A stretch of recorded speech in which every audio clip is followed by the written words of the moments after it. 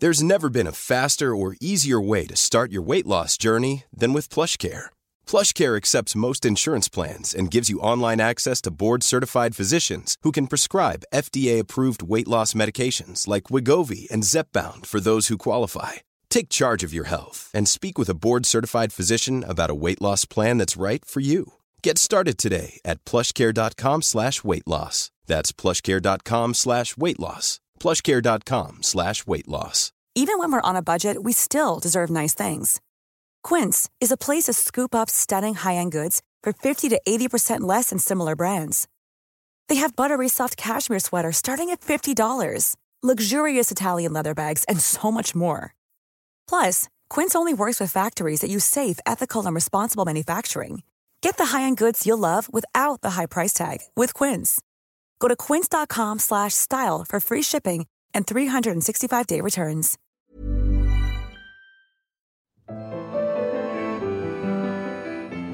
Hello and welcome to My Favourite Work of Art with me, Dr. Laura Jane Foley.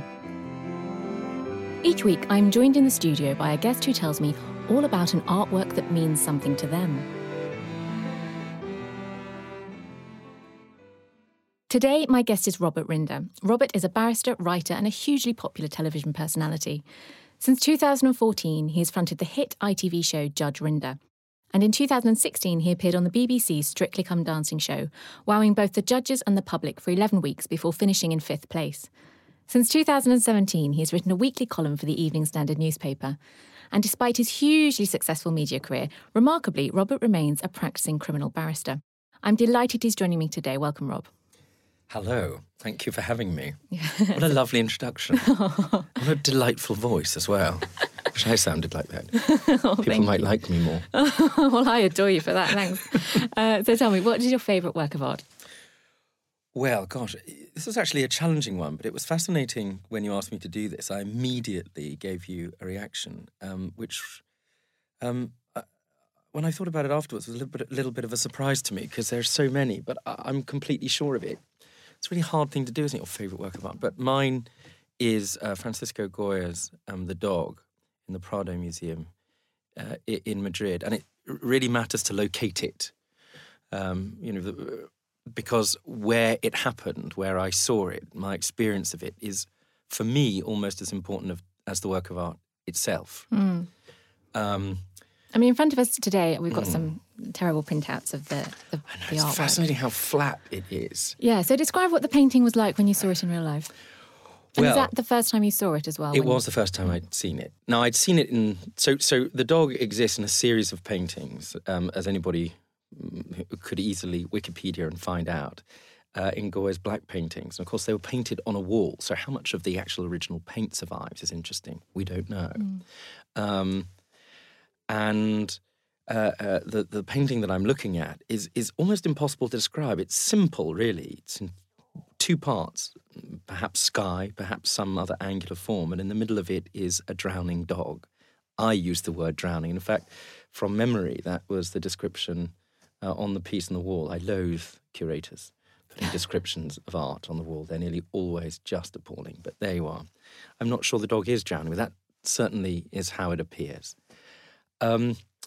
And it exists as part of a series of paintings, the black paintings. And they're called the black paintings at a time, and I knew this, I should be clear, I knew a little bit before going to see them, when, again, the biography is not entirely clear, but there's certainly suggestions that Goya was struggling with his mental illness at the time. We know he was going deaf, and it happens really towards the end of his life, having experienced and lived amongst and responded to external moments of absolute violence. Extraordinary. Anyway, like lots of people, you go and see the big works of art, tick them off. That's what I was doing. And I never pretend in front of art of any kind, opera, any of it. An ounce of pretension or falsity is worth a bucket load of horseshit, as far as I'm concerned. And in fact, we'll often walk out and have walked out of opera and that sort of thing, where I've felt people are just sort of displaying rather than really engaging with it. And by felt, I can see that's what they're doing. I can't bear it. It sort of creeps up my arm and I feel asphyxiated by it. And that's true of great works of art as well. I've been put into a coma by works like by Titian, and walked around Florence and stared at various Madonna with Child and sort of slipped into a coma. I mean, that I can't pretend ever. I don't have that. My spinal column doesn't touch my brain in that way. But what I have learned is that what's happening at the time in my life, or how I'm viewing it, the sort of the circumstances, the people around me, whether it's empty, definitely has an effect on my capacity to experience art. And we went to the Prado and there was no one around. Wow. It was empty, which was really unusual. Incredibly. Right.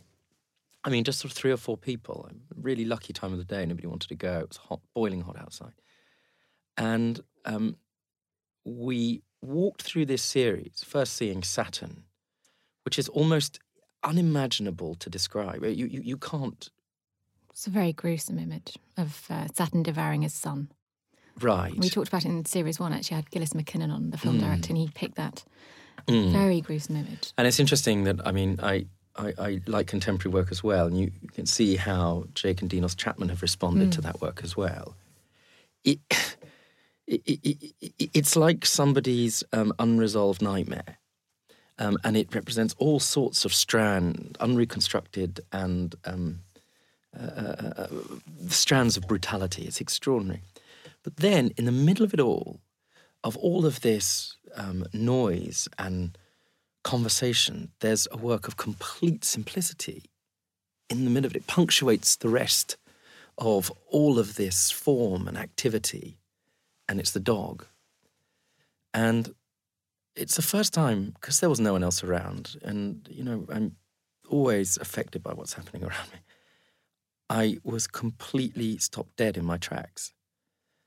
And I sat down, and it sounds so completely pretentious that if I heard myself saying this, I'd want to do violence to me, frankly. But I cried. Really? Absolutely. Yeah.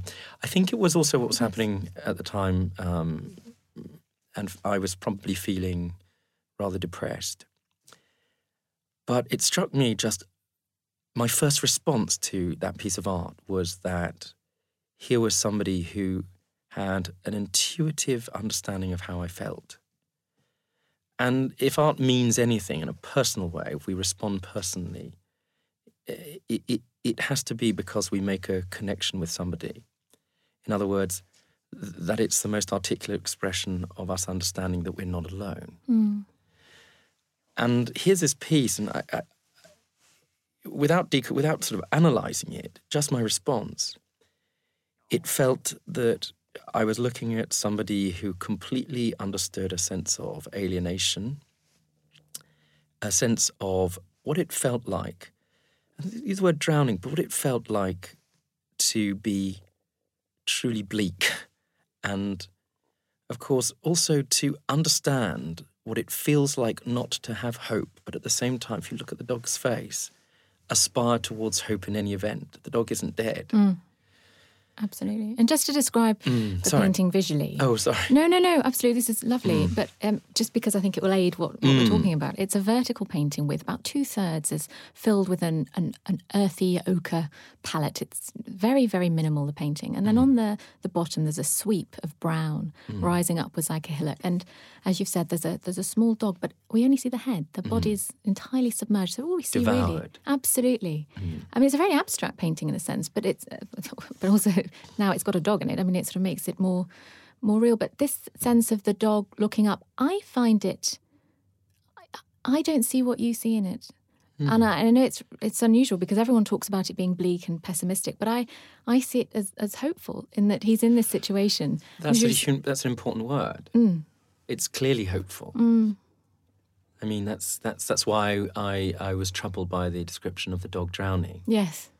The dog isn't being consumed. That's very much the point. Look at the position of the dog's head. Yeah. Look at where he's looking towards. He's looking up towards at something. His ears are cocked. Yeah, that really matters. Yes. And it really matters that he's looking away from the bleakness. The uphill the struggle. Right. Yeah, ahead of him. Right. That the head could have existed, could have been painted completely differently. Also, the proportions matter. I mean, look how much sky, if that's what it is, how much light there is as opposed to how much darkness there is at the bottom. Yeah. And where our eye goes in the middle of the work. It's just incredibly strange against the backdrop of the rest of the series. Does it really pop out? Right. I haven't seen it in real life. Does it? Oh, well, we must go. But with them all in front of you, does it really sort of stand out? It's extraordinary. I mean, all of these sort of strange, surrealist sort of forms. This birth of sort of modern painting, all this crazy stuff. And then in the middle of it, a work of just total simplicity. 3 bits, a dog, 3/4 sky, and then what looks like some other form at the bottom. Could it be sea? Could it be whatever it is? What it definitely is to me is somebody exploring ideas of loneliness, of feeling alone, of feeling... it's such a difficult word, so I'm going to use it anyway, but depressed. And again, it's so interesting to see it flat on a page, printed out, and how different it feels. And also to know that it was painted onto a wall at some point, I think really does matter to how you respond to it. You know, just... Well, it was private. It wasn't meant for public consumption. Right. And the fact that we do call it The Dog and the curators have given it the title The Dog, right, it means nothing because Goya didn't give it that title. It was just something that he felt he wanted to paint. And I believe it was painted on the wall outside his bedroom as well. I know, just think about that. Yeah.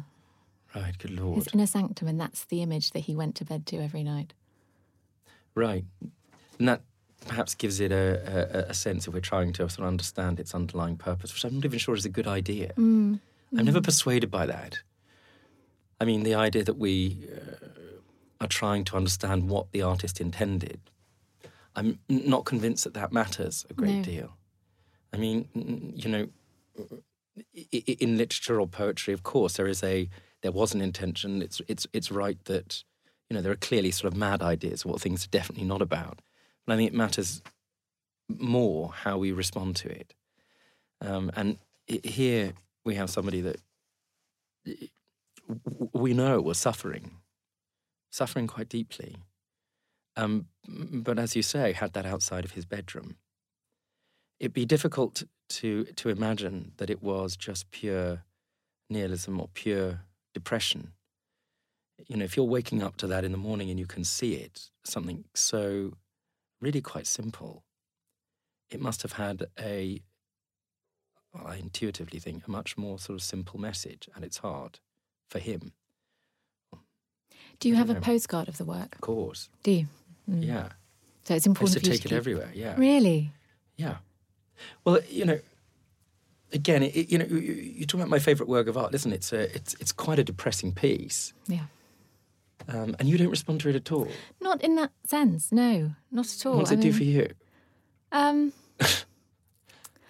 just see it as that, you know, whatever situation you're in, however bad things are, there's always hope. This too shall pass. You know, there's the fact that he's looking forward, he's looking upwards. He's not going to be in this situation forever. It's having the faith that whatever hell we're in at the moment is going to get better. But it's interesting, he's alone. Yeah. All of the other work is populated, all of it.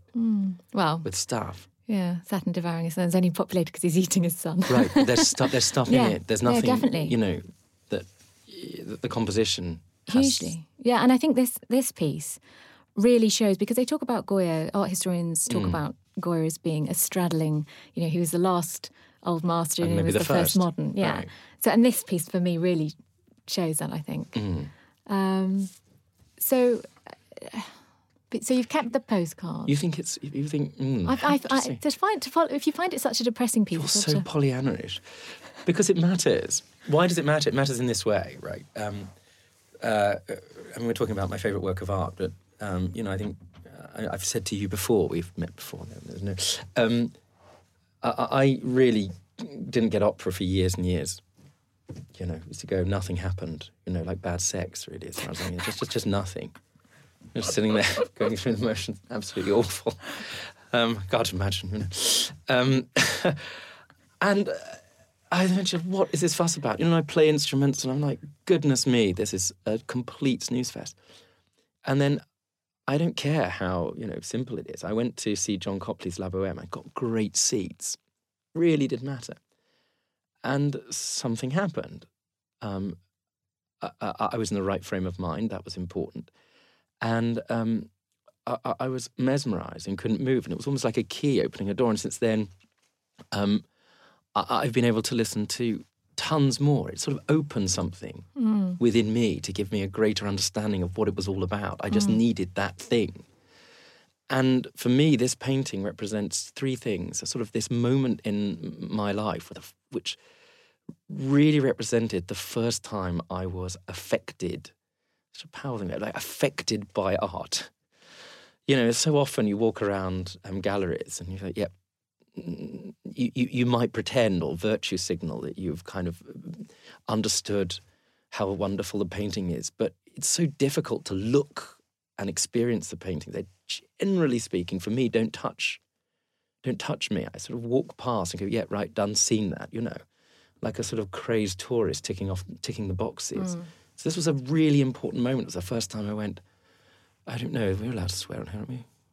Oh. Probably not. Oh, I went, oh, bloody hell, or words to that effect. And so for a piece of work of any kind, really, but this, to have been so affecting, to trigger within me such a reaction that I don't care. Like I say, obviously I don't care, I must care. It sounds a bit pretentious or embarrassing, but there it is. I cried looking at it. Yeah. And secondly, because of that, what it did was, as I've said earlier, it gave me a sense that here was somebody that could completely figuratively describe what it felt like. You say to have hope, and I understood that, but to have hope in the course of feeling completely lost otherwise. Lost, but nevertheless struggling on. Sticking your head out despite you being up to your neck in it. Yeah. Or feeling alienated, or feeling like you're the only person that's experiencing any species of bleakness. But nevertheless, as you say, looking upwards. And that was where I was, particularly at that moment. And thirdly, just because, for me, of the fact that something so simple can be so profound and beautiful. Yeah. And so I carry it around, or I actually have it in a really ugly bag I keep everywhere. I've got incredibly superstitious, all these weird things. Conversation for another time. But I definitely have the postcard that I carry with me. And that's a long-winded way of describing it, but it just sends me back there. And strangely, that's not a depressing thing. It makes me feel connected to that moment. It makes me feel that things are going to be okay. Not in a hopeful way that you see this painting. It makes me feel that I can respond to a piece of art, to other people. It's a really enabling work. Even when we're on a budget, we still deserve nice things. Quince is a place to scoop up stunning high-end goods for 50 to 80% less than similar brands. They have buttery soft cashmere sweaters starting at $50, luxurious Italian leather bags, and so much more. Plus, Quince only works with factories that use safe, ethical, and responsible manufacturing. Get the high-end goods you'll love without the high price tag with Quince. Go to quince.com/style for free shipping and 365-day returns. Imagine the softest sheets you've ever felt. Now imagine them getting even softer over time. That's what you'll feel with Boll & Branch's organic cotton sheets. In a recent customer survey, 96% replied that Boll & Branch sheets get softer with every wash. Start getting your best night's sleep in these sheets that get softer and softer for years to come. Try their sheets with a 30-night guarantee. Plus, get 15% off your first order at bollandbranch.com. Code BUTTERY. Exclusions apply. See site for details.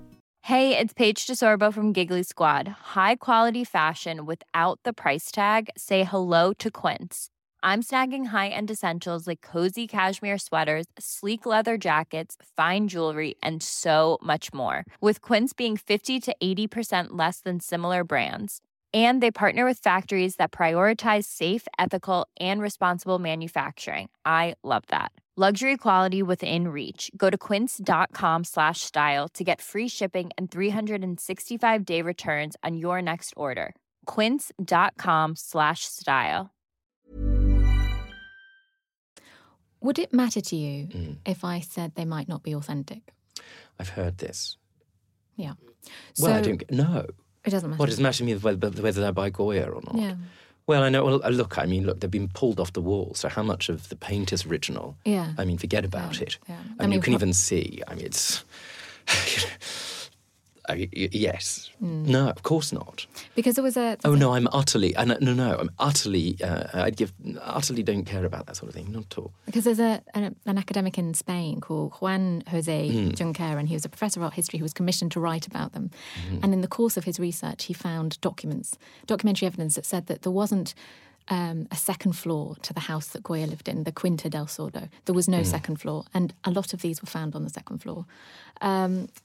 He sold it to his grandson, or he gave it to his grandson, and there's an idea that maybe the son of Goya Fine by me. did it as a kind of I'm money-making completely scheme. uninterested in greatness. Right.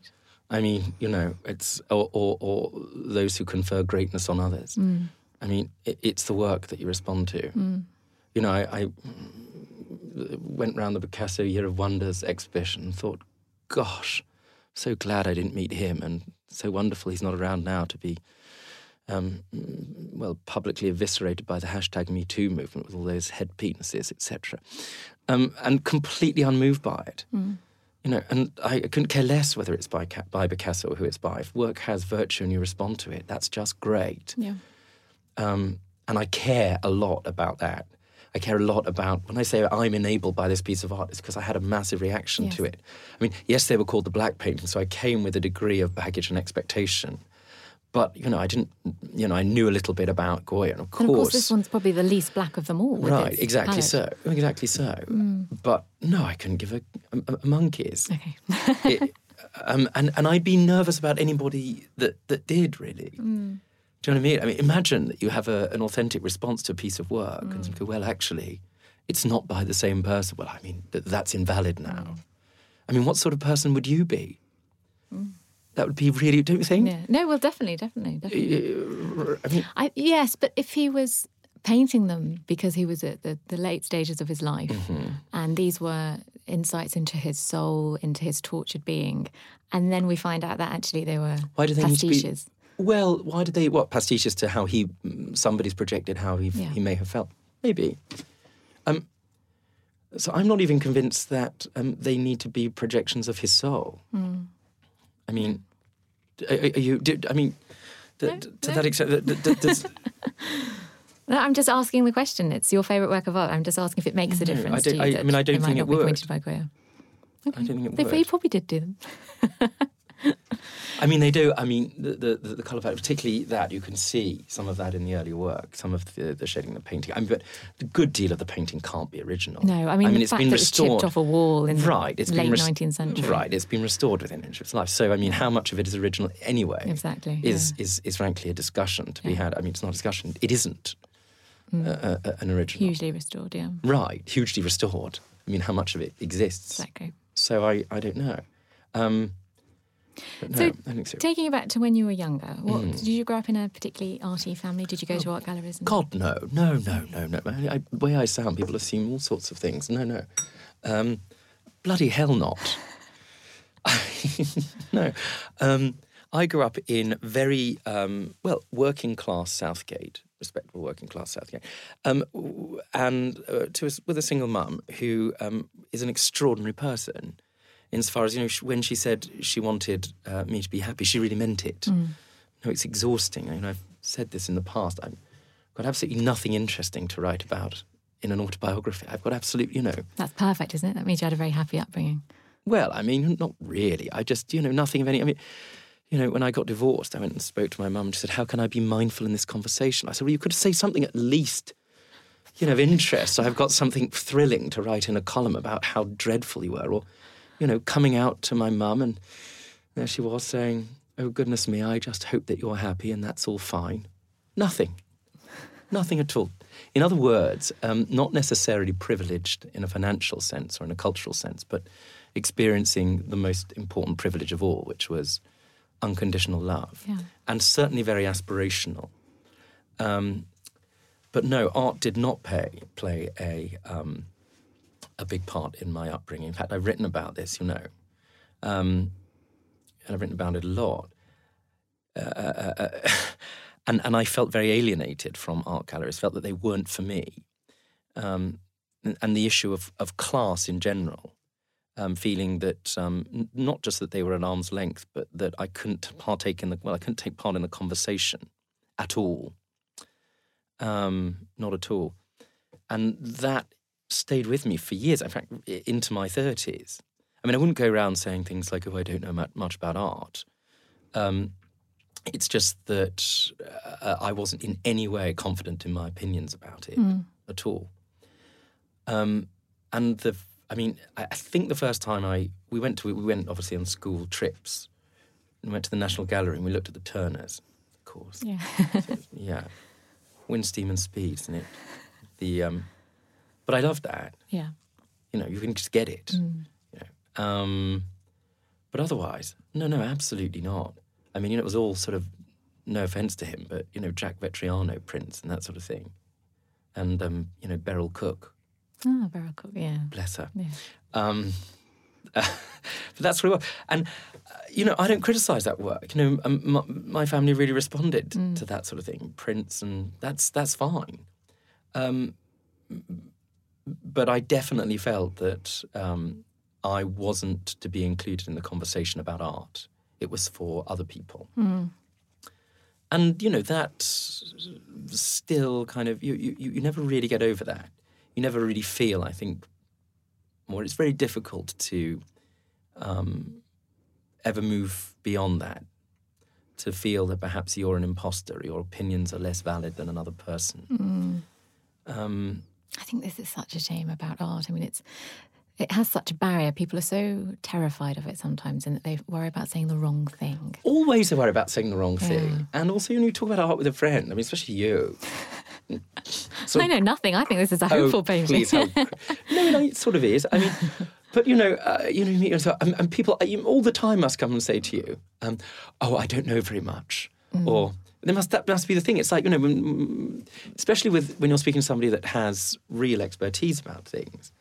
Or expresses an interest, sure. I mean, people are not just terrified, they're terrified of getting it wrong. Yeah. And one of the difficulties that it feels very often, you go to art galleries and spaces, that there is a sort of, that it feels owned by people who, I don't think they do it deliberately, but it's not often very inclusive in all sorts of ways. I mean, for me, because it's my personal lived experience, I think it's perhaps the biggest barriers to entry are perhaps class than any other, what these days might be described as intersection. But that's how it feels. People know how to stand and look at paintings, and there's conversations, and there's certain words that are to be used and stuff. And you're never allowed to say, "Goodness me, that's shit."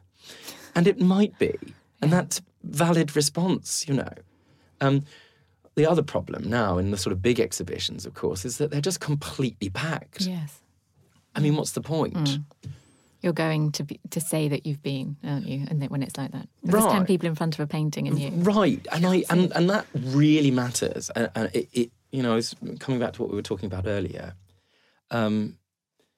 It's really hard to, I think, have an authentic reaction to a painting or to any work if there's 50 of them and thousands of people around. Just like the reason I had my first the first time I got opera. And boy, I mean, it was like overwhelming. Or I saw this, was because of all of the other variables happening in the background. There was no one there. I got to look. That really did matter. I didn't feel self-conscious. I wasn't being watched or watching other people. There was quiet. I think all of that stuff really does, influence people's experience. The other thing, of course, is art education. I mean, lots of my friends, now, we talk about privilege, grew up where they had sort of art history lessons and all of that stuff. I certainly didn't have that. I was thrown out of art class. What did you do? Oh, God, I was me, I would have thought. Poor darling. That's the other thing. I have no transferable skills, no talent. And that's an important other element. So you can't draw or paint, it's not? Draw, no, useless. Right. Okay. Completely. But that, of course, is, the thing that you don't have is what you aspire to, what you respect in somebody else. I can't even hold a hammer, you see. Useless. So that's the thing. When you see something great like that, it's like watching somebody's talent. It's being immersed in their kind of authentic enthusiasm, their genius. It's just sexy as all hell, isn't it? I think that's a perfect place to leave it, actually, Rob. Thanks so much for coming in. No, it's a pleasure. Today we were talking about The Dog by Goya, painted sometime between 1820 and 1823. Spanish painter and printmaker Francisco Goya was born in 1746 and died aged 82 in 1828. Towards the end of his life, Goya painted murals directly onto the plaster walls of his house. Bleak, pessimistic, mysterious, these works were never intended to be displayed publicly, and it wasn't until 50 years after his death that they were taken down and transferred to canvas. The Dog is now on display at the Prado Museum in Madrid. In the first series of My Favourite Work of Art, I spoke to film director Gillis McKinnon about another of Goya's black paintings, a rather gruesome image called Saturn Devouring His Son. If you enjoyed today's episode, please listen to Gillis's episode too. If you'd like to see the artwork we were discussing this week or carry on the conversation further, you can find me on Twitter at Laura Jane Foley. And if you want to discuss the show, please use the hashtag #MyFavouriteWorkOfArt. The show was recorded at Wise Buddha in London. The title music is Blue from Colours by Dimitri Scarlato. I hope you'll be able to join me next time. Goodbye.